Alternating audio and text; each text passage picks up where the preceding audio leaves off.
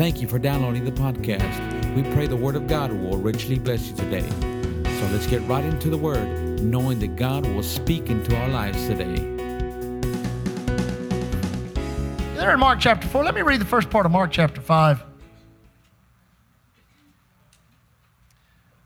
Now, in the light of what we're fixing to read in Mark chapter 4, the first few words of Mark chapter 5 are glorious. It says, and they came over unto the other side. Let me try that again. Well, we'll try it again in a minute after we read Mark chapter 4. Anyway, let me read it like this. They came over unto the other side of the sea, into the country of the Gadarenes. And when he was come out of the ship, immediately there met him a man out of the tombs, a man with an unclean spirit, who had his dwelling among the tombs, and no man could bind him, no, not with chains, because he had been often bound with fetters and chains. And the chains had been plucked asunder by him, and fetters broken in pieces. Neither could any man tame him. And always night and day he was in the mountains and in the tombs, crying and cutting himself with stones. Wouldn't that be wild to live in an area like that, where hear some man up in the mountains there screaming and crying out and cutting himself? It says, but when he saw Jesus afar off, he ran and worshiped him and cried with a loud voice and said, what have I to do with thee, Jesus, thou Son of the Most High God? I adjure thee by God that thou torment me not. For he said unto him, come out of the man, thou unclean spirit. And he asked him, what is thy name? And he answered and said, my name is Legion, for we're many. And he besought him much that he would not send them away out of the country. Now there were nigh unto the mountains a great herd of swine feeding. And the devils besought him, saying, send us into the swine that we may enter into them. And forthwith Jesus gave them leave, and the unclean spirits went out and entered into the swine, and the herd ran valiantly down a steep place into the sea. There were about 2,000 and were choked in the sea. I bet bacon went up. Maybe not. That's in Israel. They probably didn't eat much bacon, but anyway. And they that fed the swine fled and told it to the city and in the country.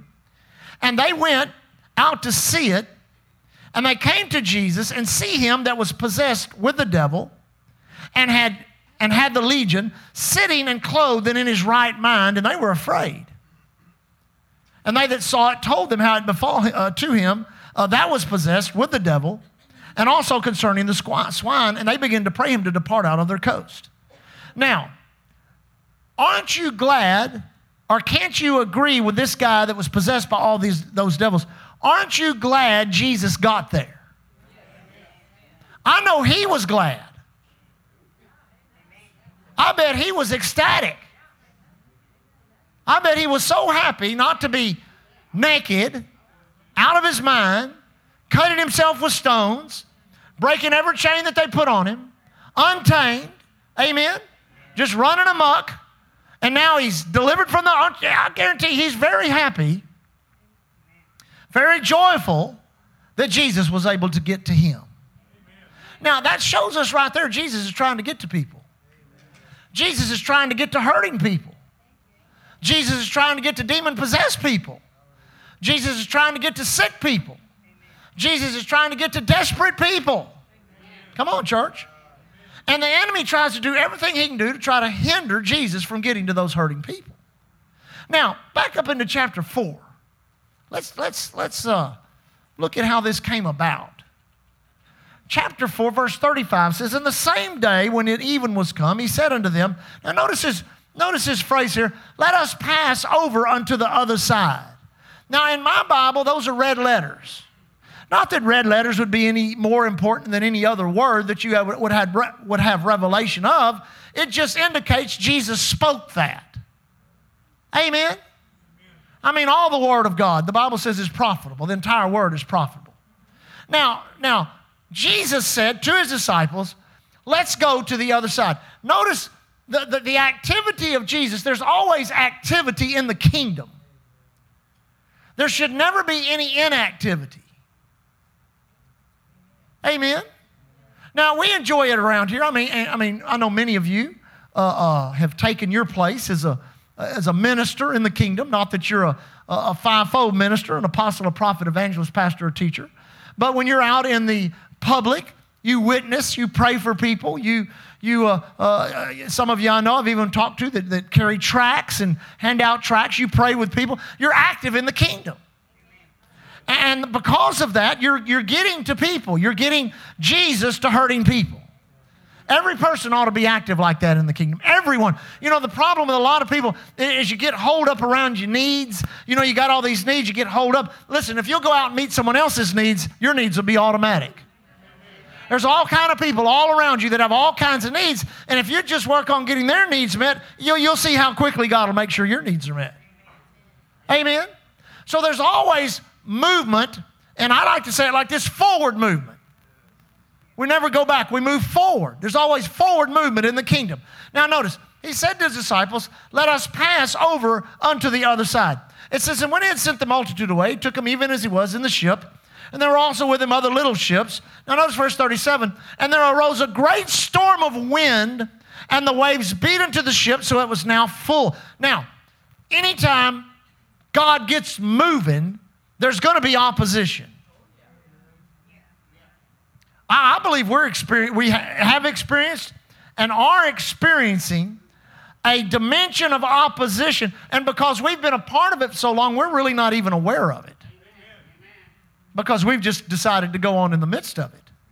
But you can go back 20, 25 years. I can remember myself 20, 25 years, and then I can go back in my life 40, 45 years ago and remember times in which it just seems like there was a meeting on every corner, a move of God, auditoriums are being filled up with thousands of people, camp meetings and conferences and all kinds of stuff was taking place, and you didn't have near the resistance that you have today.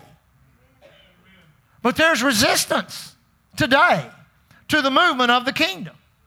And that resistance comes in many levels. Now the level that you're most acquainted with is your personal level. How many of you felt some resistance in your life in the past few years? Even now, some of you are sensing resistance, physical resistance, financial resistance, resistance in your mind, all kinds of areas you think, why is this coming against me? Why is this rising up in my life? Well, it just may be there's a madman somewhere that needs you. Amen. It just may be there's somebody having problems with the devil that needs you, and the adversary is doing everything he can do to stop you from getting there. Or let's just say it like this, there's a place of breakthrough that God wants to get you to because Jesus has said, let's go to the other side, and the enemy's doing everything he can do to try to stop you from getting there. I believe it financially for this church. You say, what do you believe? I believe there's a tremendous windfall of finances fixing to hit this church. It's going to be an outstanding miracle. It's going to shake this entire region. People are going to go, how in the world did that happen? And we're going to be able to take them right to the Word of God and say, well, I will show you right here. Jesus is building the church. The Bible says, unless the Lord build the church, those that labor in vain. We're not laboring in vain. We're staying as close as we know how to the standard of the Word of God, tithing, offering, giving, walking according to the standard of the Word of God, because God spoke to us. Jesus, the head of the church, said, let's go to the other side. The other side is a greater place of effectiveness in our lives, in your life personally. I remember when was it, sweetie? 1996, Leah had a business that she owned. They had a business downtown that had basically never made much money. It afforded them some wages. They made some wages on. And so she knew in her spirit it was time to leave that business and join me in the ministry. And so, you know, we just believed God. She stepped out and did it during that year. And it was amazing the resistance we got. But as soon as we got to the other side, I'm telling you, the blessings of God, our ministry literally doubled in like 2 or 3 months when we got to the other side. Listen, you got to do everything you can do to get to the other side. You say, why? Because there's an other side of every problem that we're involved in. Some of you need to hear that tonight. There's another side of every problem that we're involved in, and God wants to get you to the other side. But then many times, exactly what happened here to Jesus is a storm rises up. Amen? Now, you know, these storms are unique. These storms in the Gulf. I'm fascinated that they name them now, that they give them an entity. And not only that, well, what has amazed me, something I don't know if you've noticed this in the past, I guess it's been the past 5 years, they've started naming winter storms. I saw a deal on the other day. I was looking at the long-range weather forecast. I like to know, if I need to buy new hunting clothes or not. Don't shake your head like that. This year they're calling for a brutal winter. It's fine with me. I like brutal winters. Makes the ducks fly, amen? Makes the fish bite. But they already have the list of names of the winter storms. And what's funny about the adversary, he loves to name your storm. You ever notice that? He'll give it a physical name, like notice all the names of diseases, the cancers, the heart diseases, the leukemias, the arthritises, the diabetes, all these different names. Because one thing about naming something, you give it an identity when you name it. But the good news is we're involved with the greatest identity in the universe. And his name is Jesus, and the Bible says his name is above every name. So no matter what the enemy has named your storm tonight, you've got to rise up and use the name of Jesus against it. And say, in Jesus' name, you're not going to overcome me. You're not going to overwhelm me. You're not going to drive me out with a flood or a fire. You're not going to do that at all. In the name of Jesus, I'm going to rise up and I'm going to get to my other side in Jesus' name. Now notice, it says there arose not just a storm, but a great storm of wind. And the waves beat unto the ship so that it was now full. He was in the hinder part of the ship, asleep on a pillow. Now, isn't that amazing about Jesus? Now, I think what we do many times is we put ourselves we view ourselves as the disciples. Now, let me say this to you tonight. Don't get mad at me for saying this, but you're going to have to hear it if you're going to get to the other side. As long as you view yourself as a disciple, you're going to stay in the ship and you're going to stay in the storm. Well, that's sacrilege. I wouldn't say that. No, you're in Christ. I said, you're the one asleep on the pillow. See, that's not how we view ourselves. That's not how it's been taught over the years. It's always been taught that we're the poor disciples, all wet, and all of all the waves are beating on the ship, and we're about to drown, and what are we going to do? What are we going to do? But in reality, God, through the death, burial, and resurrection of Jesus, God has put us in Christ. Because you see, there was one person in that ship who was in charge of the storm and of the sea. You say, who was that? That's Jesus. You say, well, if we could just get him down here, we could do something about the storm. No, now he's in you. Christ in you, the hope of glory. But the problem is some of you are asleep. Amen.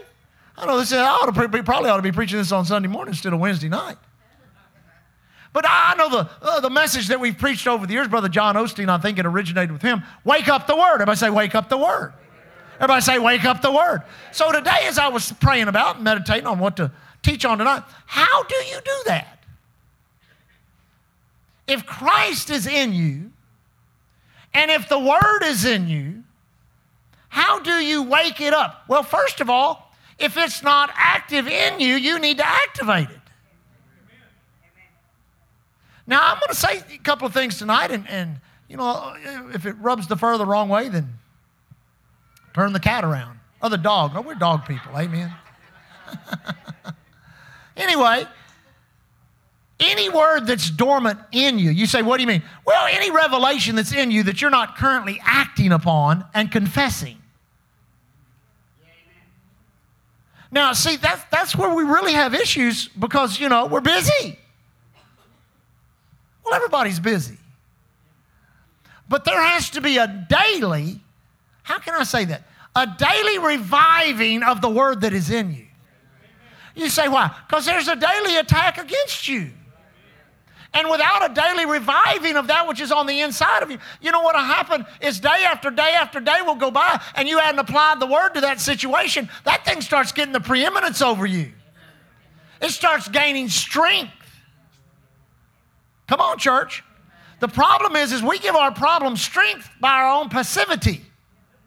You say, what do you mean? We get passive in the things of the Spirit, passive in the things of the Word of God. Now, I don't know. People try to do, well, it's because you're a preacher. It's not. It's because year after year after year after year after year, I have so inundated my mind with the Word of God that unconsciously, many times during the day, and especially when I'm going to bed at night, and especially when I'm waking up in the morning, the Word is constantly rolling in my thoughts. And then every day I speak that Word. Every day. I have a little routine. We play badminton with some guys here in Galveston, the old YMCA, and I get there an hour early and I work out. Y'all, the Bible says, physical exercise does profit a little bit, help keep you alive, amen? And so I have my routine where I run, I do calisthenics, I run, I do calisthenics, I run, I do calisthenics. Then I got a little basketball. I play myself in basketball, and I win every time.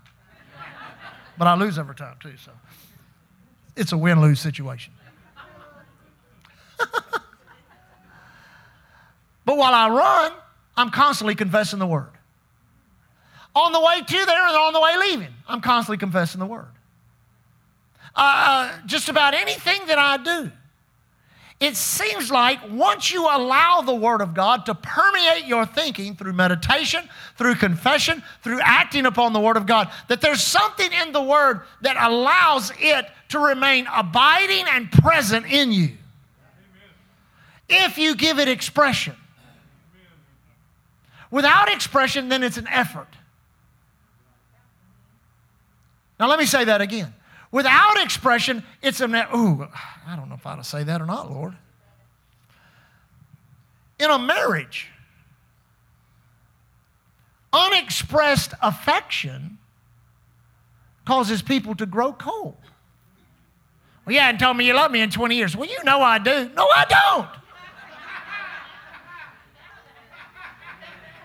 Come on, church.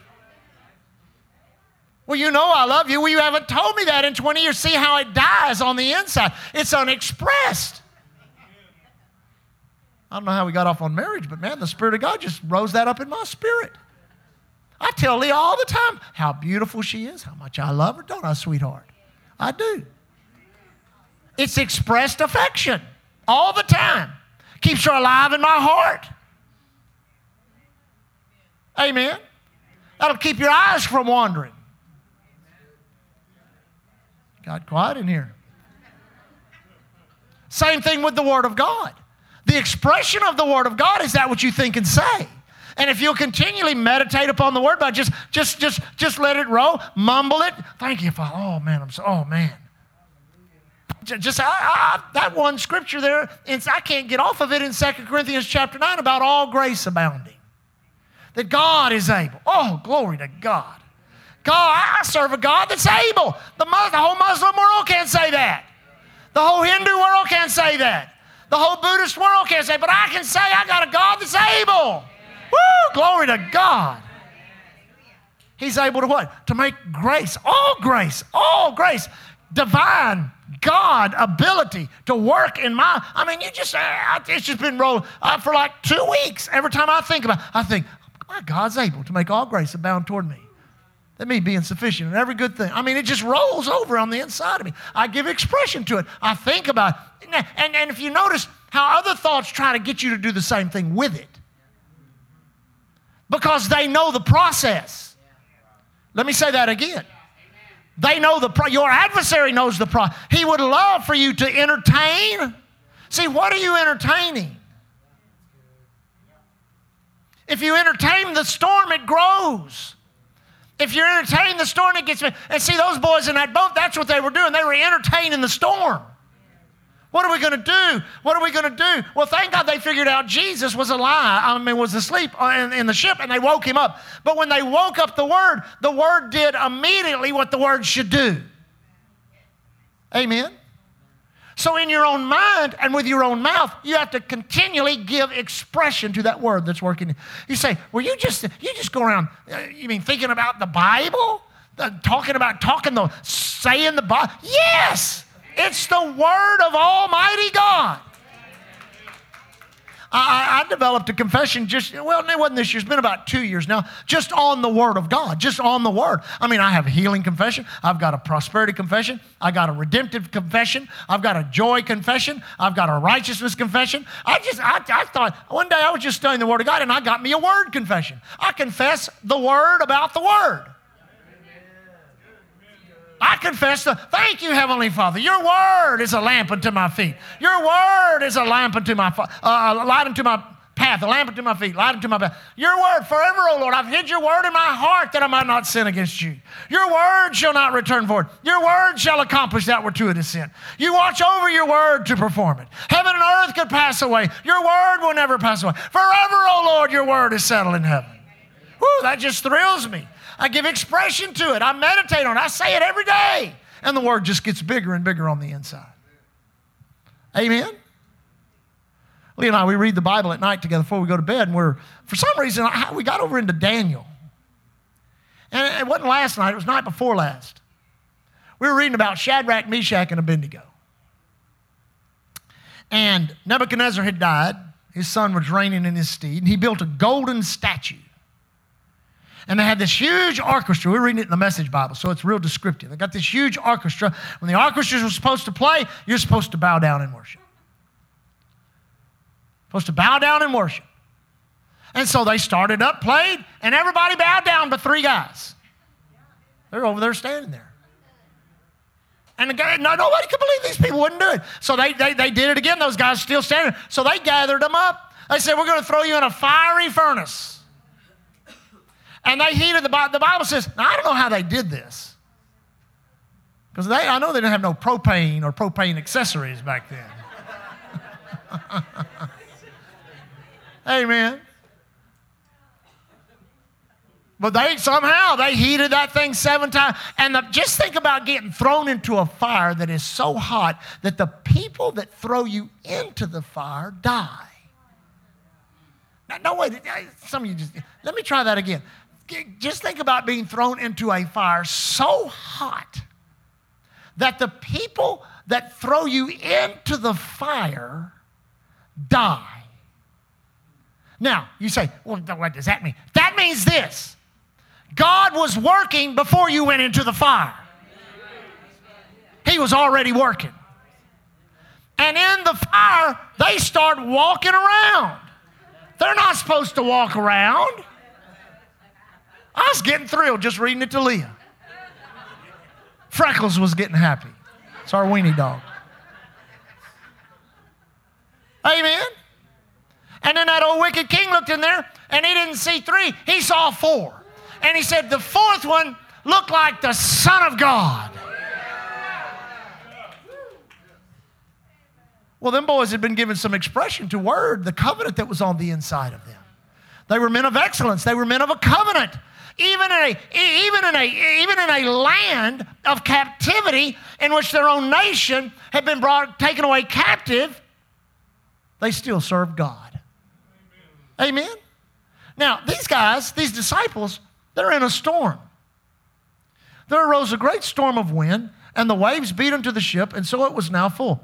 And he was in the hinder part of the ship, this is in verse 38, asleep on a pillow, and they awake him and said unto him, Master, carest thou not that we perish? He arose and rebuked the wind and said unto the sea, Peace, be still. And the wind ceased, and there was a great calm. He said unto them, Why are you so fearful? How is it that you have no faith? So, we're talking about waking up the Word. I'm going to say waking up the Word. So we give expression to the Word. I'm going to say give expression to the Word. Then we must worship and praise. Now, what did he say? How is it that you have no faith? Now, you can begin to gauge your faith by your worship and praise. Now, many years, I've taught on that and many times. I've always thought this. I've always thought, because Peter's always the guy that does it. Whether it's good or bad, or ugly or indifferent, Peter's always, he was the number one knucklehead, but he was also the number one gut man. Sometimes he'd just pull it off, and other times he'd just step in it, But I always thought Peter should have got up and rebuked the wind and the sea like Jesus did. Amen? But in reality, they should have just got up and worshiped that he was in the boat. Just thank God. Lord, we thank you what caused them not to respond in a faith way to the storm? Are you ready? The storm. Whatever the storm produces is looking for you to give what you should be giving to the Word. It's looking for you to give it, to the storm, to what the doctor said, to what the banker says, to whatever it is, to what the weather people are saying, to whatever they're saying. They're looking for you to give that same expression because they know it amplifies through human flesh, through human. You say, what do you mean through human flesh? Through the mind and the voice and the soul of a human being, creation can take place. You say, why? Because we're creators. And the atmosphere, now here's something you have to understand. The atmosphere was conducive for faith because it was a storm. Now you're going to have to hear that with your spirit. The atmosphere was conducive to faith. You say, why? Because it was a storm. Why do you think that Paul writes to us? Paul writes to us, and James writes to us, count it all joy when you fall into diverse temptations. Paul writes to the church at Rome and the church at Galatians, you glory in tribulation, but we glory in tribulation. Why? Because he's saying the storm of your life is your arena to operate in this force called faith that is not a human force, but a divine force that God has allowed you to handle. So your current storm is what? Is your opportunity to prove this faith, this stuff works. This stuff works. I'm telling you, faith works. Faith works. Brother Hagin said one time, have faith in your faith, and everybody went nuts. He got criticized so much for that saying. But if you've ever received anything by faith, if you've ever been in a storm and faith got you out of that storm because you believed in your heart, you confessed with your mouth, you stood on the Word of God. When there was no reason to praise God, you praised God. When there was no reason to worship, you worshiped. When there was no reason to do anything other than moan and groan and complain about your situation, you rose up in the Word of God, you stood your ground, and God broke through for you. You can have faith in your faith. These guys didn't have any faith in any faith. They never operated in it. But the Word did what it was supposed to do. What is it supposed to do? It's supposed to, all Scripture is given by inspiration of God. It's profitable for doctrine, reproof, correction, instruction in righteousness, so men and women of God might be perfected and thoroughly furnished. The Word got up, rebuked the storm, caused it to calm, and turned to the problem and said, you have no faith. It rebuked and corrected them. Amen?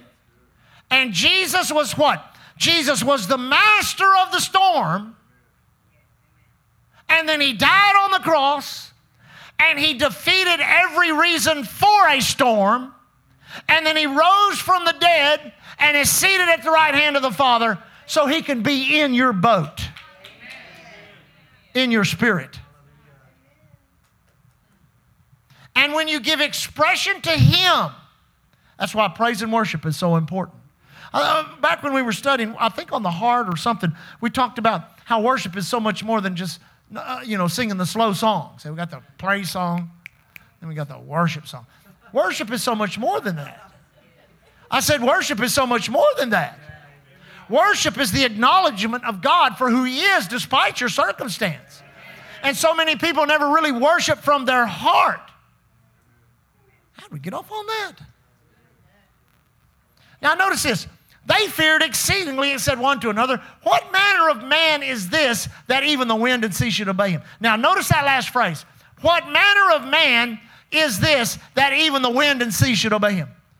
The manner of man it was that even the wind and sea should obey him is the manner of man or woman you are now.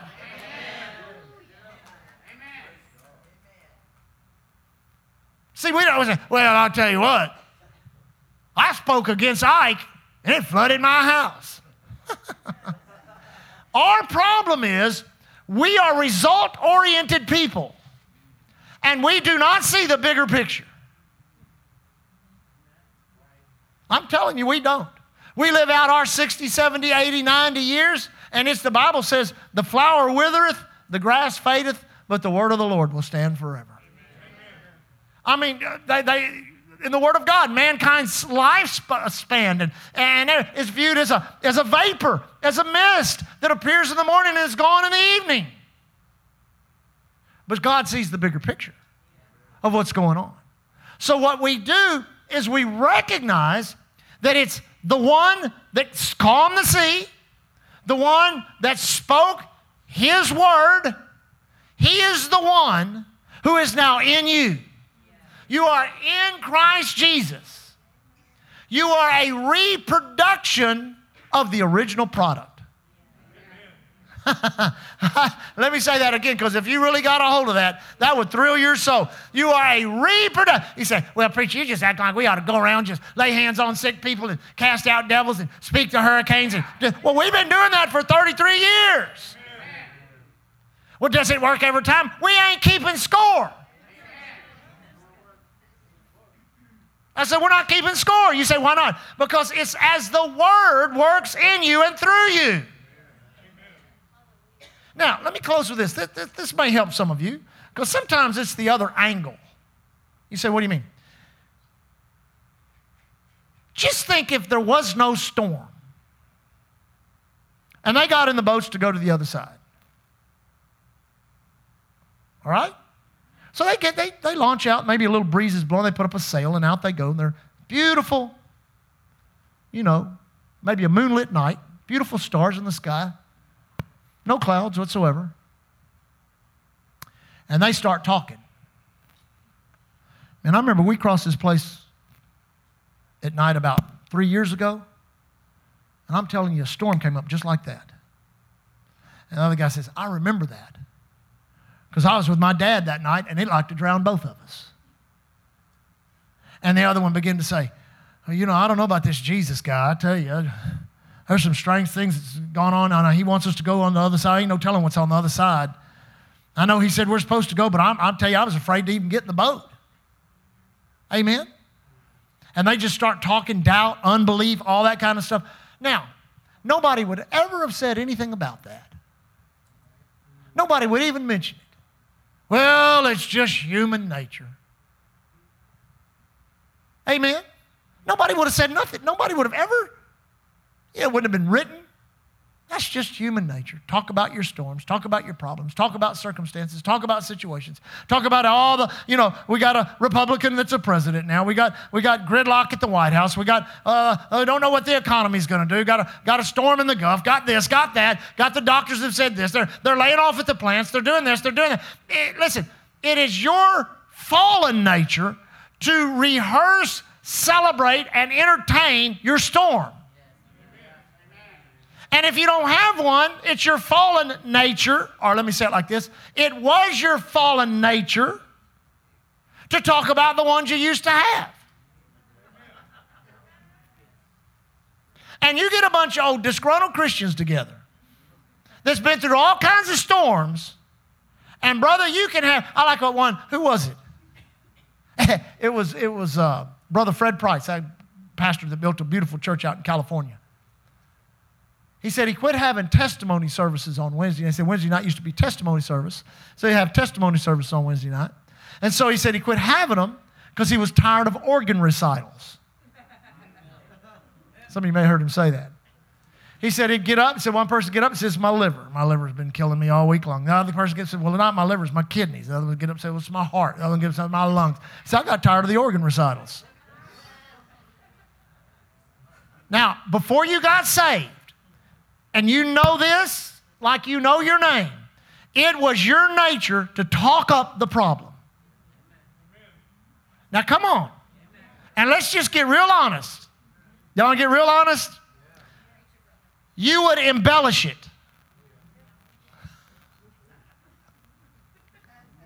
Okay, let's say it where we can handle it in church.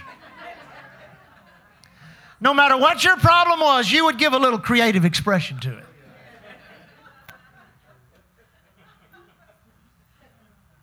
Amen. Now, the reason is you were looking for, anybody know? Sympathy. The word sympathy is okay, but I like the word pity. Because if no one will come to your pity party, you will attend it yourself for everyone else. Now, here's the guests that love to come. Emotions, they're the first one to come, and they come loaded. Amen? They're bringing all the snacks. They're bringing everything. You know, the emotion shows up, you know.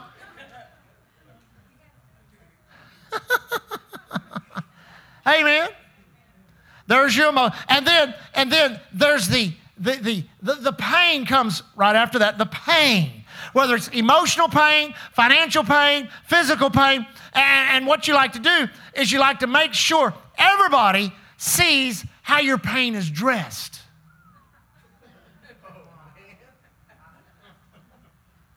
Amen. So you got emotions, you got pain, and then what shows up? Here's your last guess that comes in. It's victim mentality. Because with your emotion and with your pain, then you can categorize yourself and you can associate yourself with others that are going through the same storm. And you can all sail in your boat together.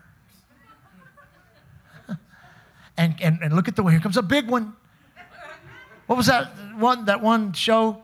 You don't like it. I watched part of it one time. They had a big wave, and a guy was going up in a boat like he was going to make it, you know. And that's how people, you can see them in the storms of life, and they're, well, I'm going to give it everything. You're no match. You're no match for the storm. Amen. So it takes and let me just thank you, Lord, for reminding me of that, because if you wouldn't remind me, I would have forgot it. It takes no conscious effort to do any of that. It's so automatic in you, your soul, your mind, your emotions, that your flesh loves it. Your flesh actually, come on, now you want to get real honest? Many of us, in those times of our life before we got saved, it was almost like we enjoyed it. Come on. There was an element of pleasure to it. Come on. There was an element of, you say, why? Because it's a self-serving bunch of hoo-ha is what it is. Whatever hoo-ha is. Where on the other side is an effort to put your emotions in check. I ain't crying this time. I'm telling you. Amen. I'm not going to sit here and cry and weep and call to get on my email and put my little face with a little tears on it and come on.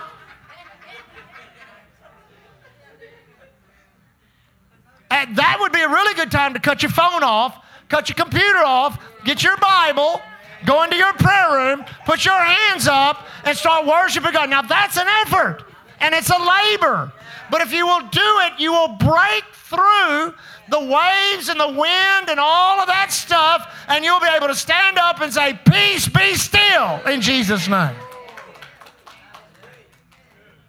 Because as long as you're willing to go to your own pity party, you're going to remain in the storm, no matter what it is. But if you will make a decision, I'm not going to be like the disciples. I'm going to be like Jesus.